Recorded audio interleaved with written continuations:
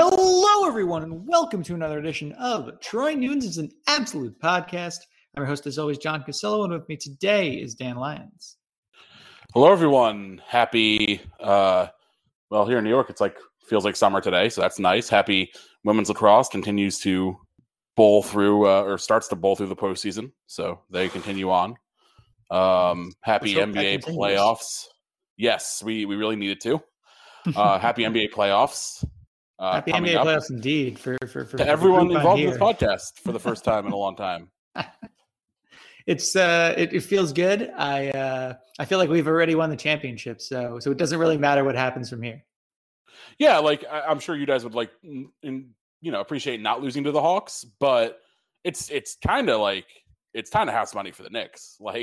This is so far ahead of. I don't know. If they lose to the Hawks and it's not an embarrassing series, I don't think that really diminishes anything. No, I agree. I don't think it does, but I think you'd be hard pressed to find a Knicks fan who thinks we're not going to beat the Hawks. And I'm saying that's dangerous. Yeah, Knicks fans are flying very high, and I hope.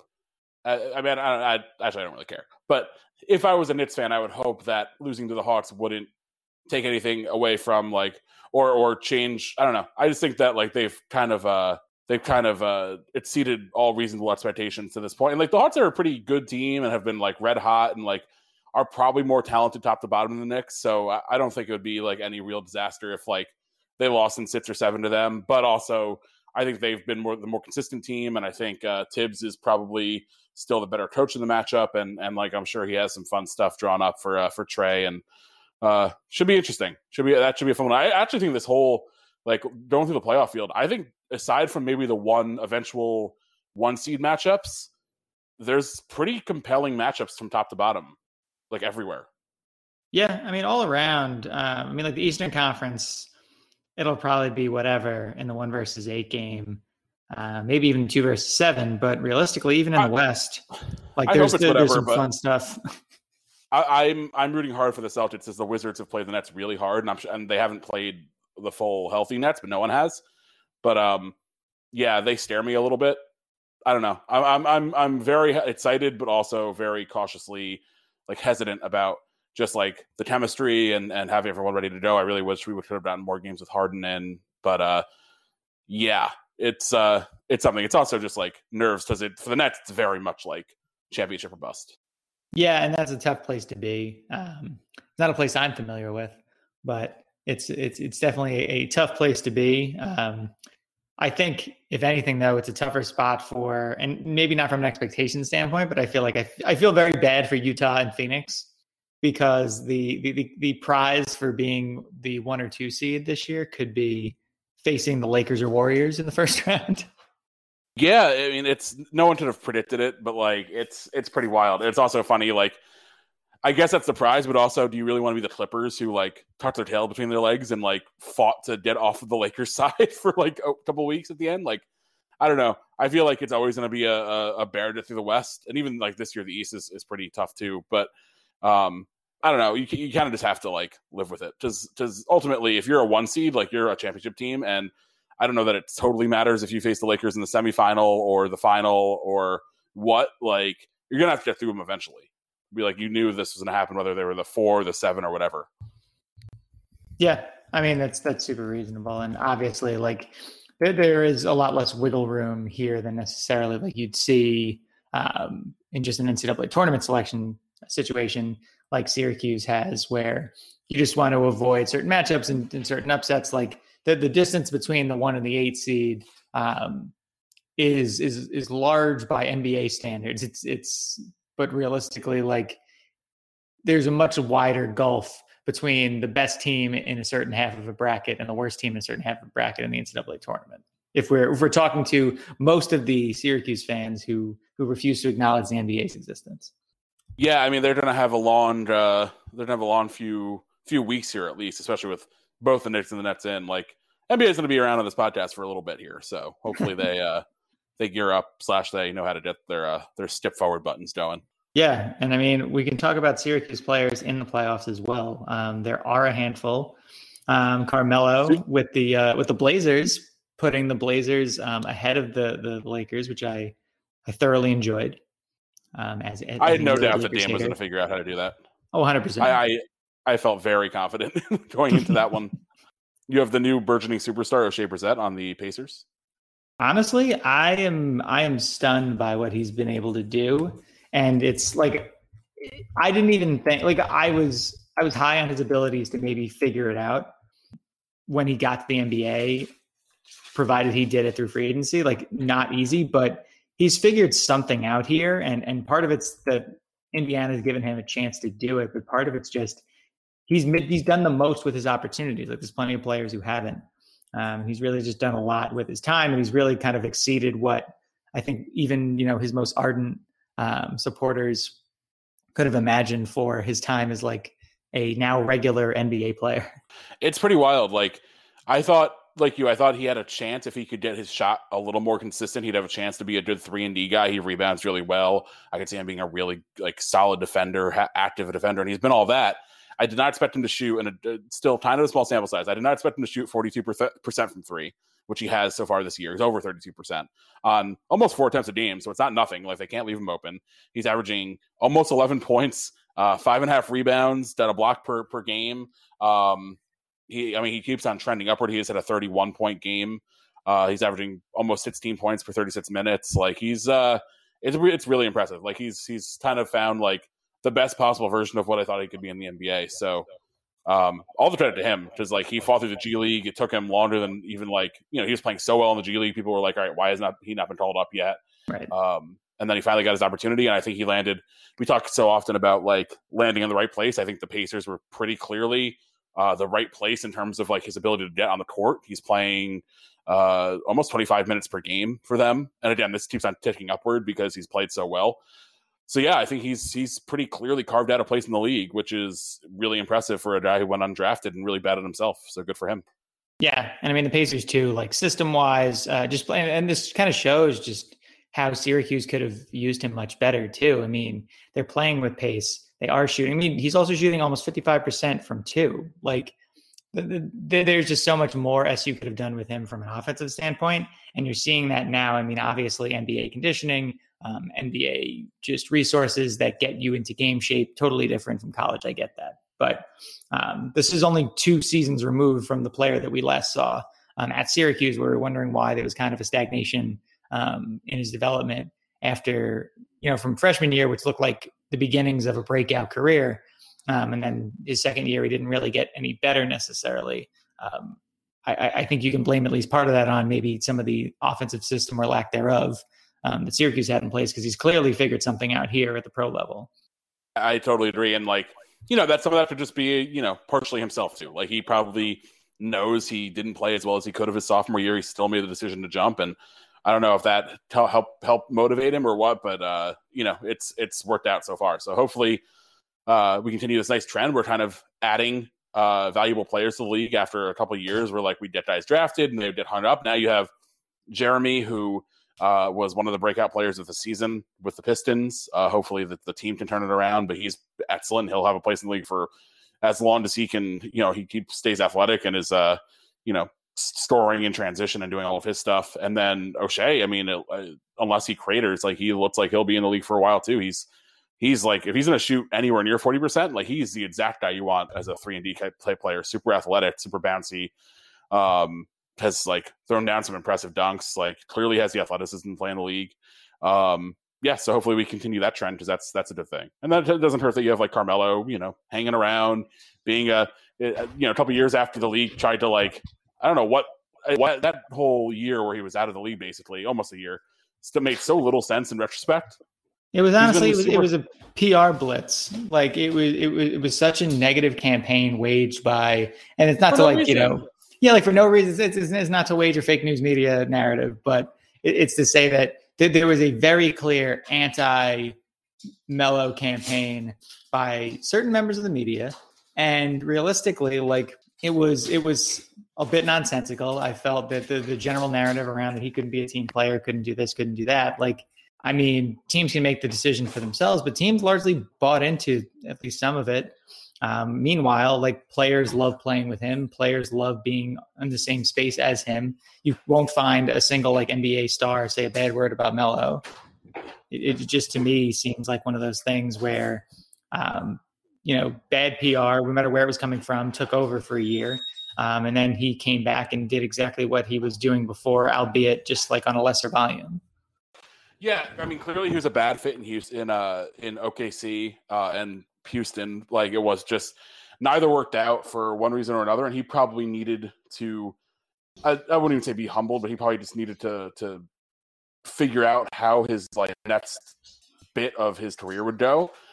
So maybe he needed that kind of like short-term embarrassment, but it doesn't make any sense that he was gone for so long and then like pretty much right away started playing quite well for Portland. So a lot of teams missed out an opportunity for a really valuable, sixth man / he started a lot of the year for Portland, stretch 4. So yeah, hopefully he keeps it going. He's been so good, like so solid for them the whole time. It's really looked like there's been barely a blip.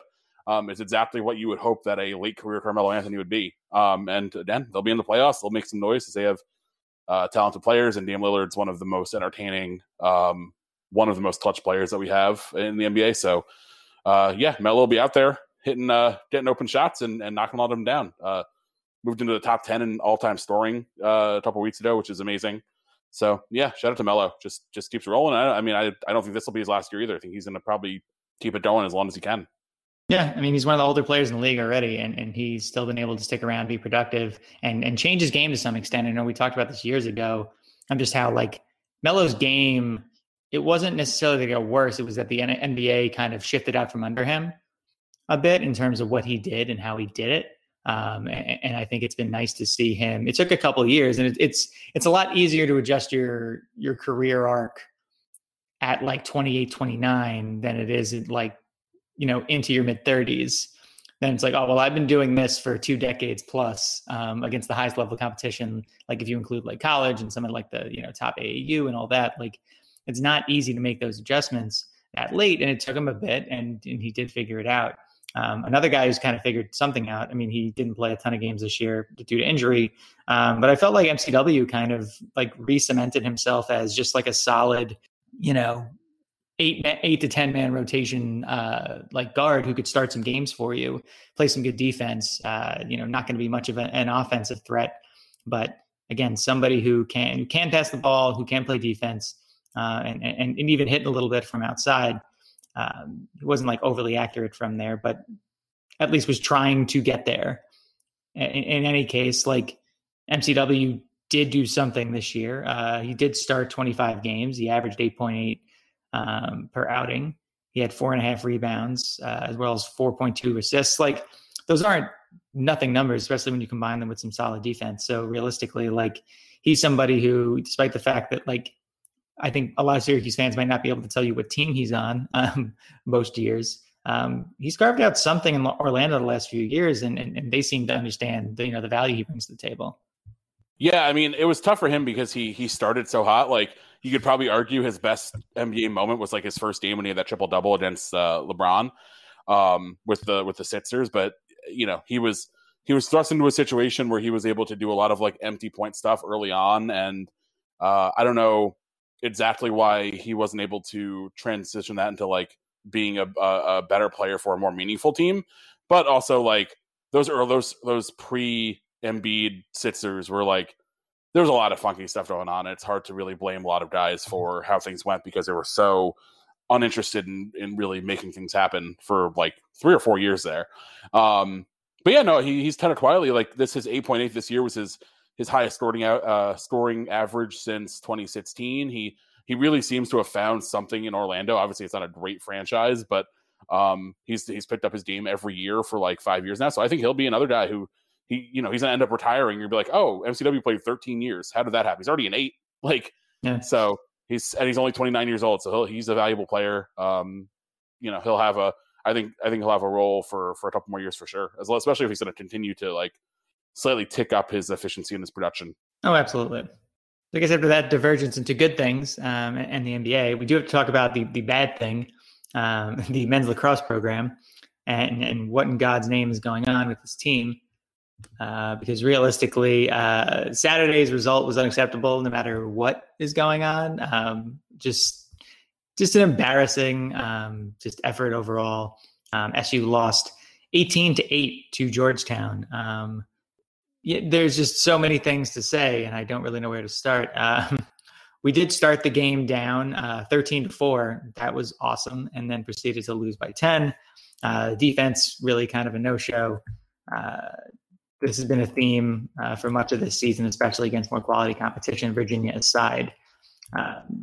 Obviously, we knew Georgetown was not going to be an easy team to beat by any means, but the fact that we did have the specter of, like, could we beat Virginia a third time, kind of hanging out there in the bracket, definitely a bummer. SU actually played better on faceoffs too in this game, and yet still didn't necessarily do us any good. So you can definitely blame the defense a bit for just a complete breakdown.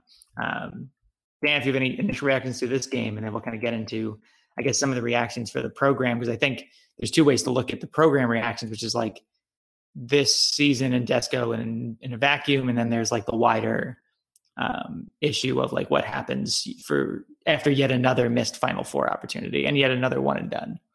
Yeah, I mean, it's hard to overstate what a disaster this year was. Obviously, we came into the year with like incredibly high expectations after we just looked like one of the one or two best teams in the country last year. Obviously, it was cut short before we could really prove it in the tournament, but I think everyone pretty much expected us to pick right up. We got a couple big transfers. Obviously, one of those ended up being calamitous at best.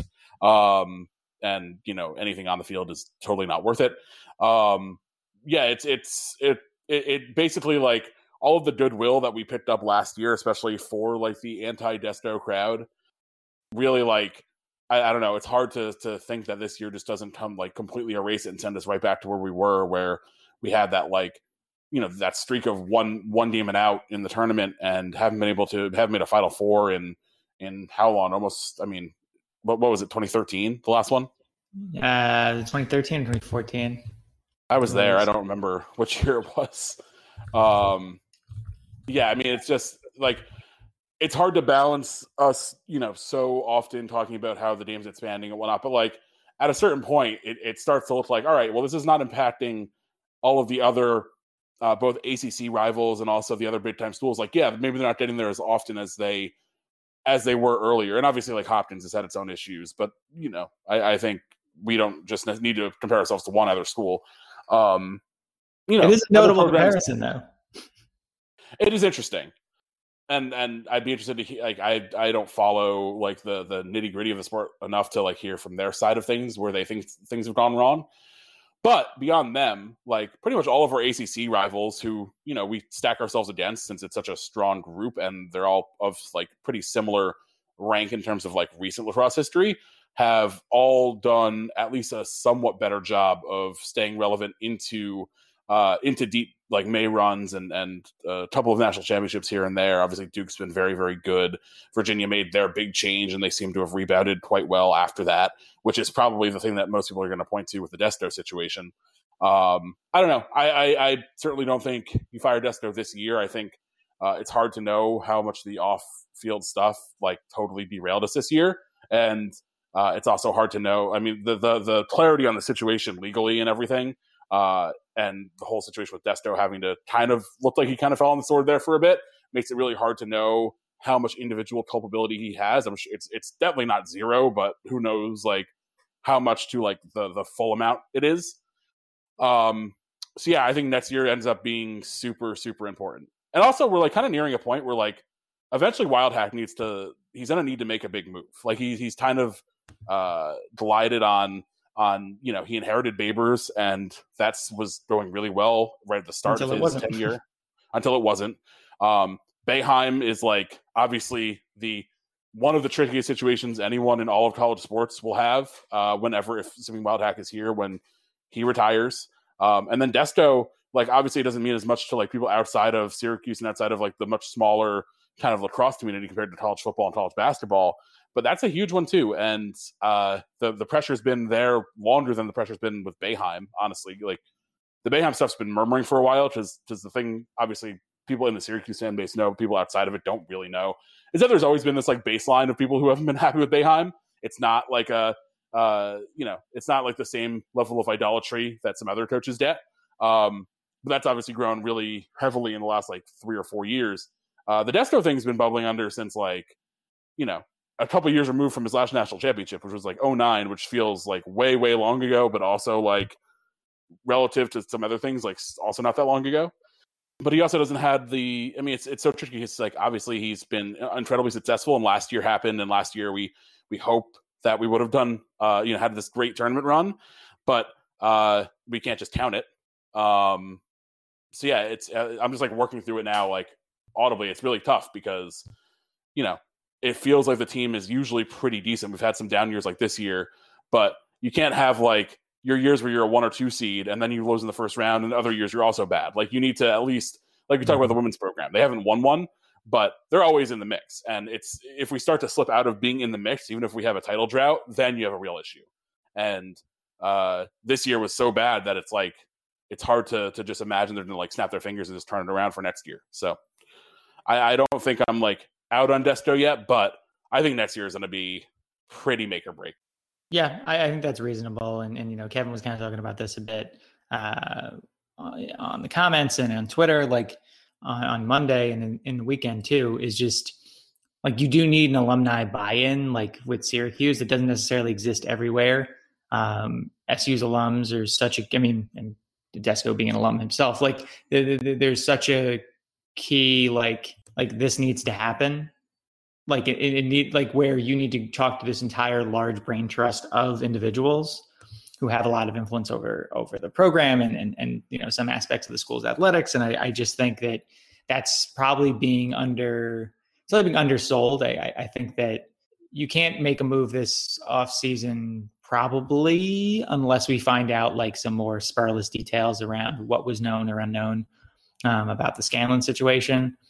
I think that realistically though, like, if SU can't make a Final Four, next year, you're looking at a drought of, well over a decade from the last championship. You're looking at a drought of nearly a decade from the last Final Four in 2013. Like there's just not, that's tough for any program. But like, you mentioned the women's program, we'll get to them in the second half of the podcast. Like women's program, at least like they're always in the mix. They make the Final Four a ton. Yes, they haven't won it yet. However, like you look at who has won in that stretch, there's really only been a handful of programs that have kind of lorded over the sport, and SU wasn't one of them before that point. And that's kind of the issue here, is that, there's a change. I would say the women's lacrosse has not changed fundamentally as much in the last 5 to 7 years as the men's game has, in terms of where talent's coming from and like the style of play and, maybe some other things around program management, things like that. Like there's just been a lot more changes, I feel like, that have affected men's. I understand there's shot clock, the whole deal in the women's game, and there's definitely been some changes there, but I wouldn't say that it's fundamentally altered how you run a program the same way that, like, I think aspects of what gave Syracuse an advantage, what gave certain members of the old guard of lacrosse an advantage, were going into, again, like the last 5 to 7 years. I think it's probably a larger conversation, and we don't have to have it now necessarily. I think in the second half, along with the women's lacrosse stuff, did want to talk about the Wild Hack stuff too. Not to rant, because I do feel like there's definitely an article I've wanted to like kind of throw out there. And maybe I like put some feelers out on this episode and just see what the response is. Because I do think that there's not that I'm anti-Wild Hack, I'm not, but you brought up a good point that there are some real questions here around, like, okay, we got an extension for like some success. There's definitely been some, but at the same time, like it's hard to judge that success without considering like how much of it might have been inherited or how much of it is kind of like, on thin ice when you look at, I think, and again, second half of the podcast conversation, I think the next 3 years could really make or break Wild Hack as an AD because of the amount of like really, really large decisions that might be looming. It's interesting because I think Wild Hack is such a non-traditional AD hire. Because he's like an internal guy, and usually, you'll see that with sports, and we're seeing it more. Like the Syracuse thing was kind of unique for a while. It's less unique now because people are hiring up like former stars, former whatevers, like all the time now. But AD is not always the case. You get like internal people and whatnot, but at least they were, kind of involved before. Wildhack came from the ESPN side.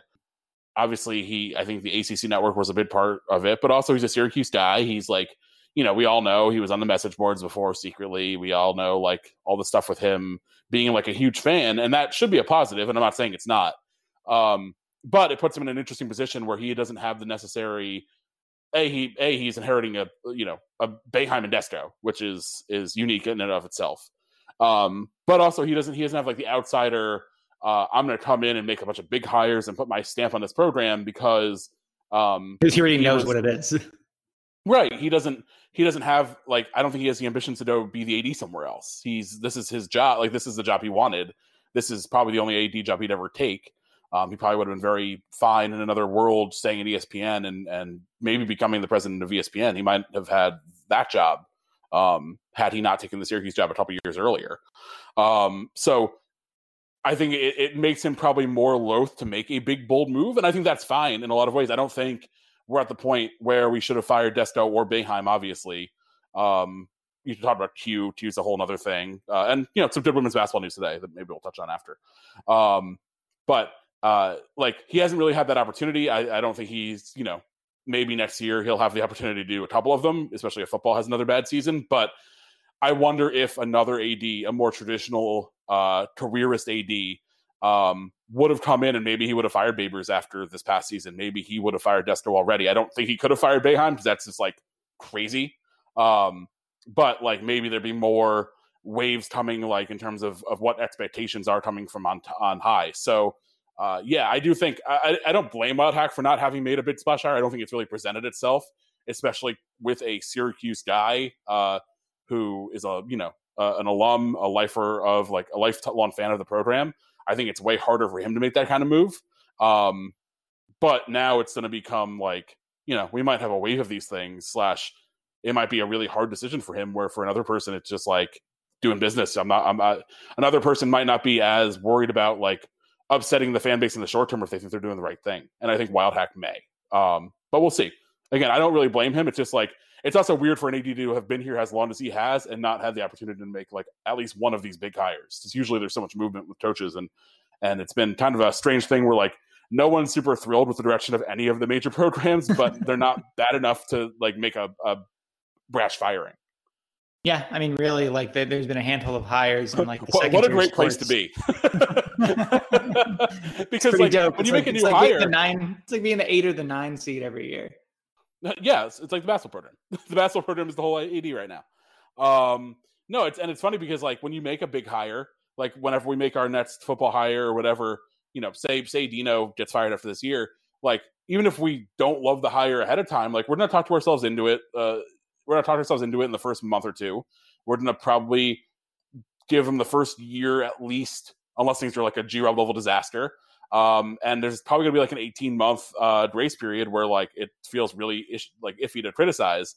And that's like kind of a fun place to be because like you can always sell the upside versus now where it's just like we're just way in the trenches with all three of these major positions. And then you can throw Q in there as well. And Gate too, to be honest. Like, I mean, like realistically, like the biggest programs, football, men's and women's basketball, men's and women's lacrosse, all 5 of them at this point have like entrenched to some extent coaches. All of them have been there more than 5 years. Babers is the most junior of them.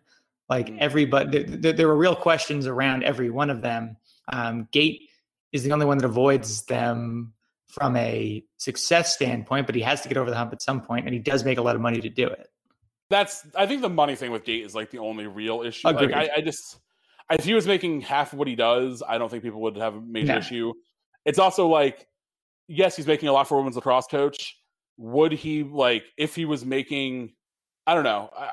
I don't know that realistically, like if he was making half of what he does, if people would be more or less, if there'd be like more heat on him to win a title.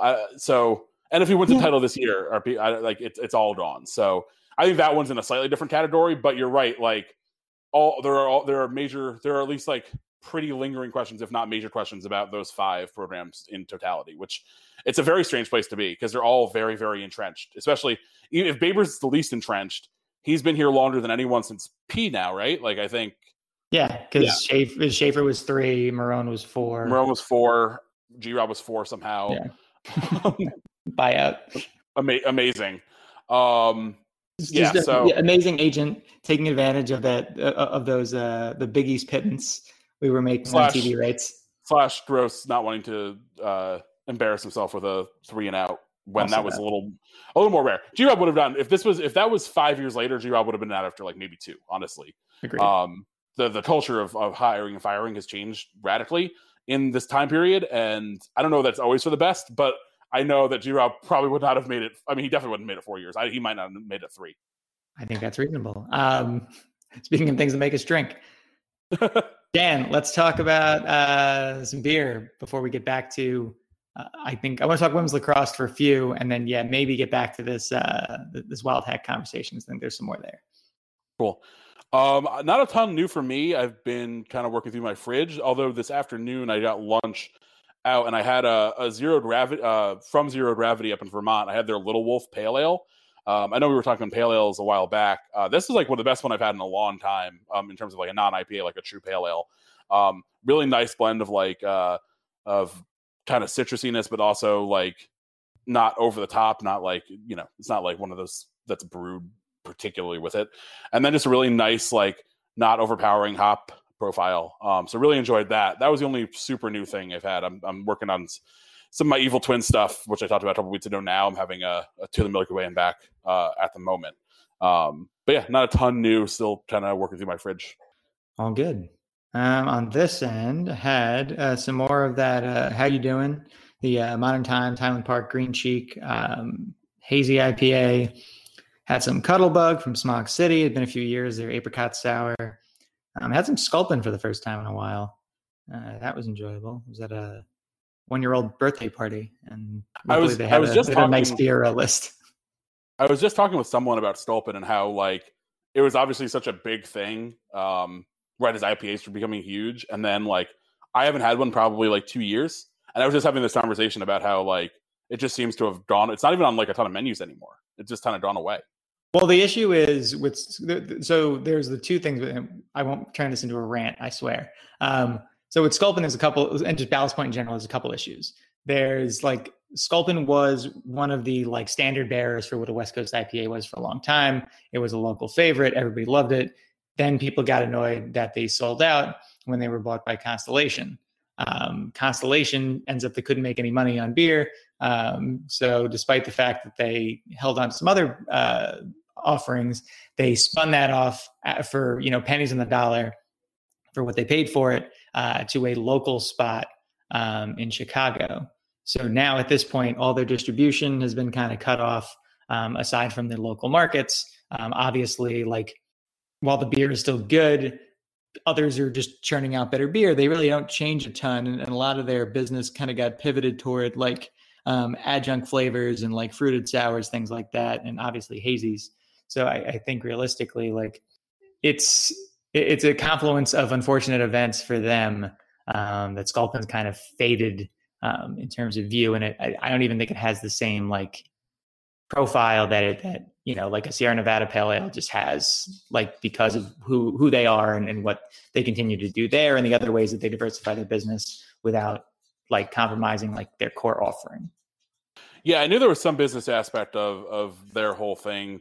But I had said like it was one of those things where like someone mentioned it and I'm like, yeah, I just like not even haven't had it in a while. Just like it used to be so ubiquitous, even in New York, where like it was on like any decent beer list, and also it was like one of those like really solid West Coast IPAs that you could find on a lot of like kind of mediocre beer lists, which was nice as it was an easy like, oh, they have that, I'll just grab that.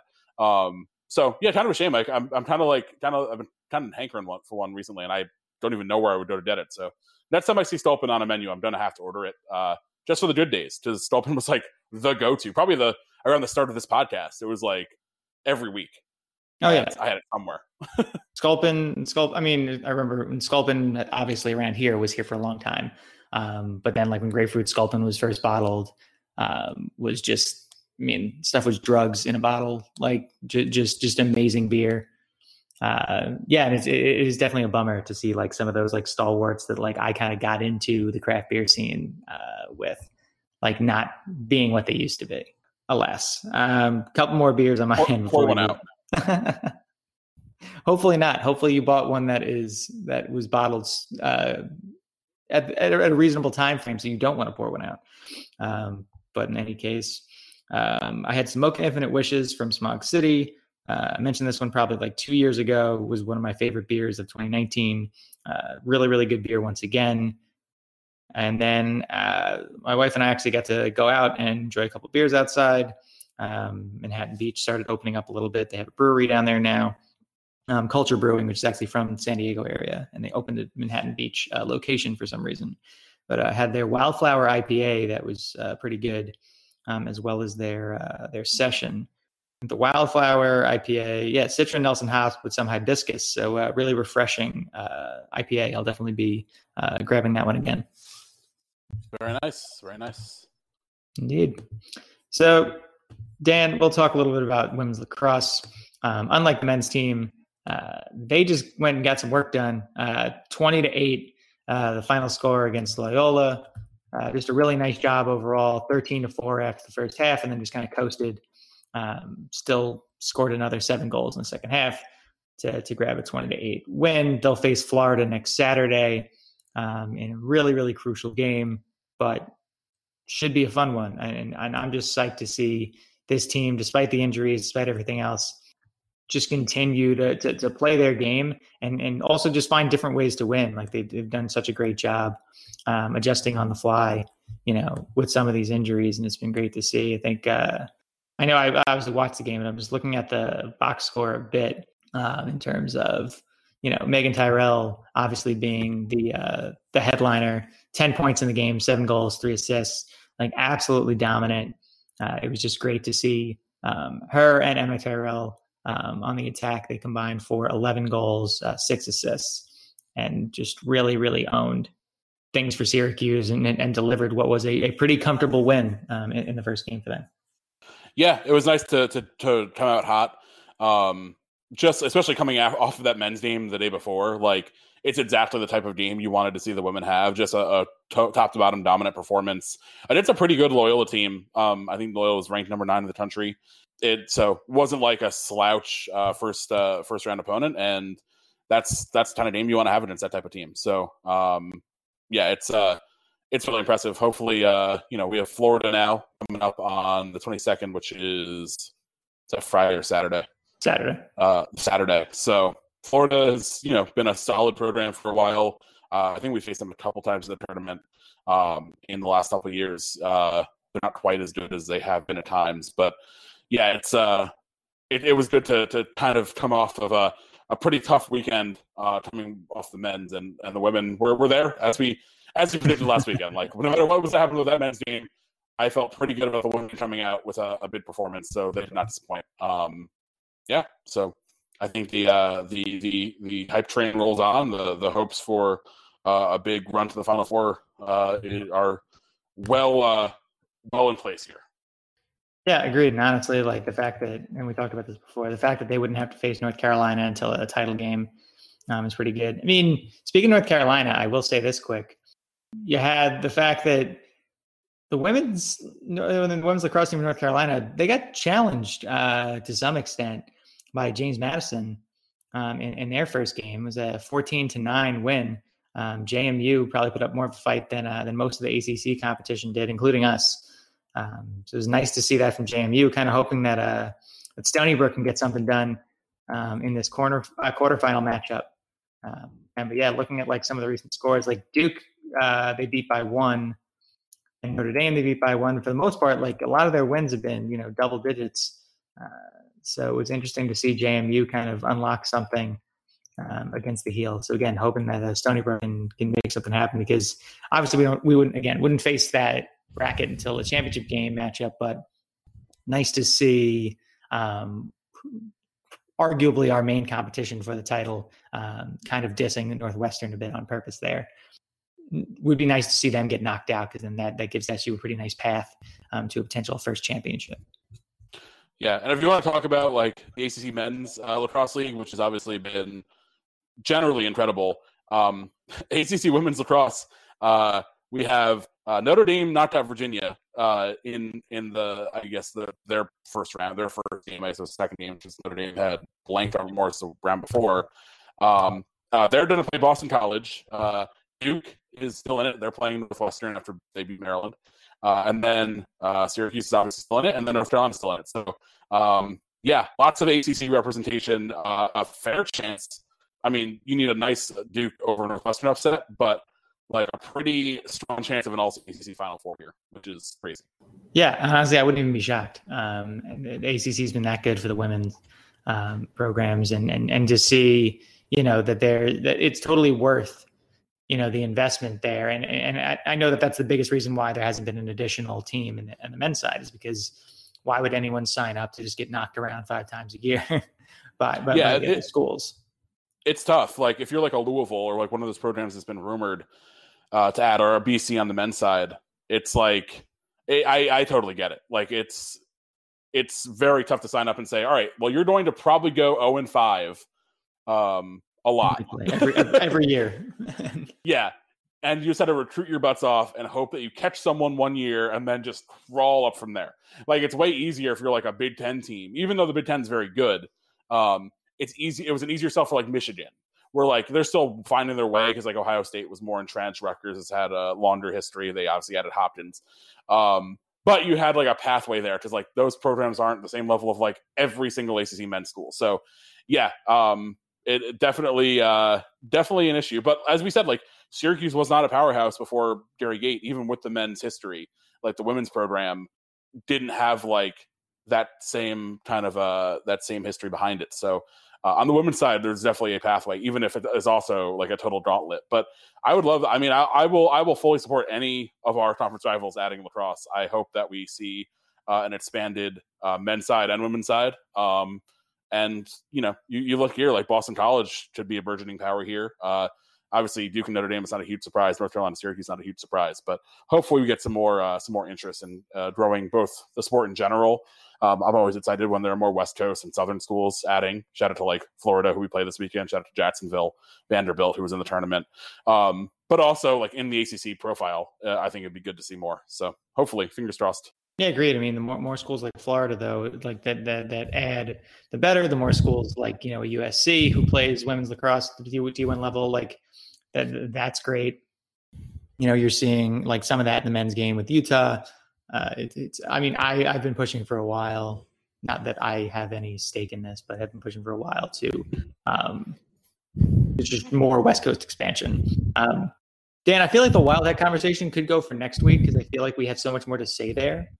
So on that note, I would say, unless you have anything to add, why don't we wrap up here and then we can kind of tease that out for next week. That sounds good to me. Hopefully, fingers crossed this weekend, we can continue weeks of women's lacrosse talk on the podcast, which, overdue and well-deserved. Agreed. On that note, that was Dan. I'm John. Thank you, everybody, for listening to Trend News and Absolute Podcast. You can rate, review, subscribe on iTunes, Megaphone, Spotify, TuneIn, Stitcher, Overcast, wherever you listen to podcasts, and go Orange. Go Orange.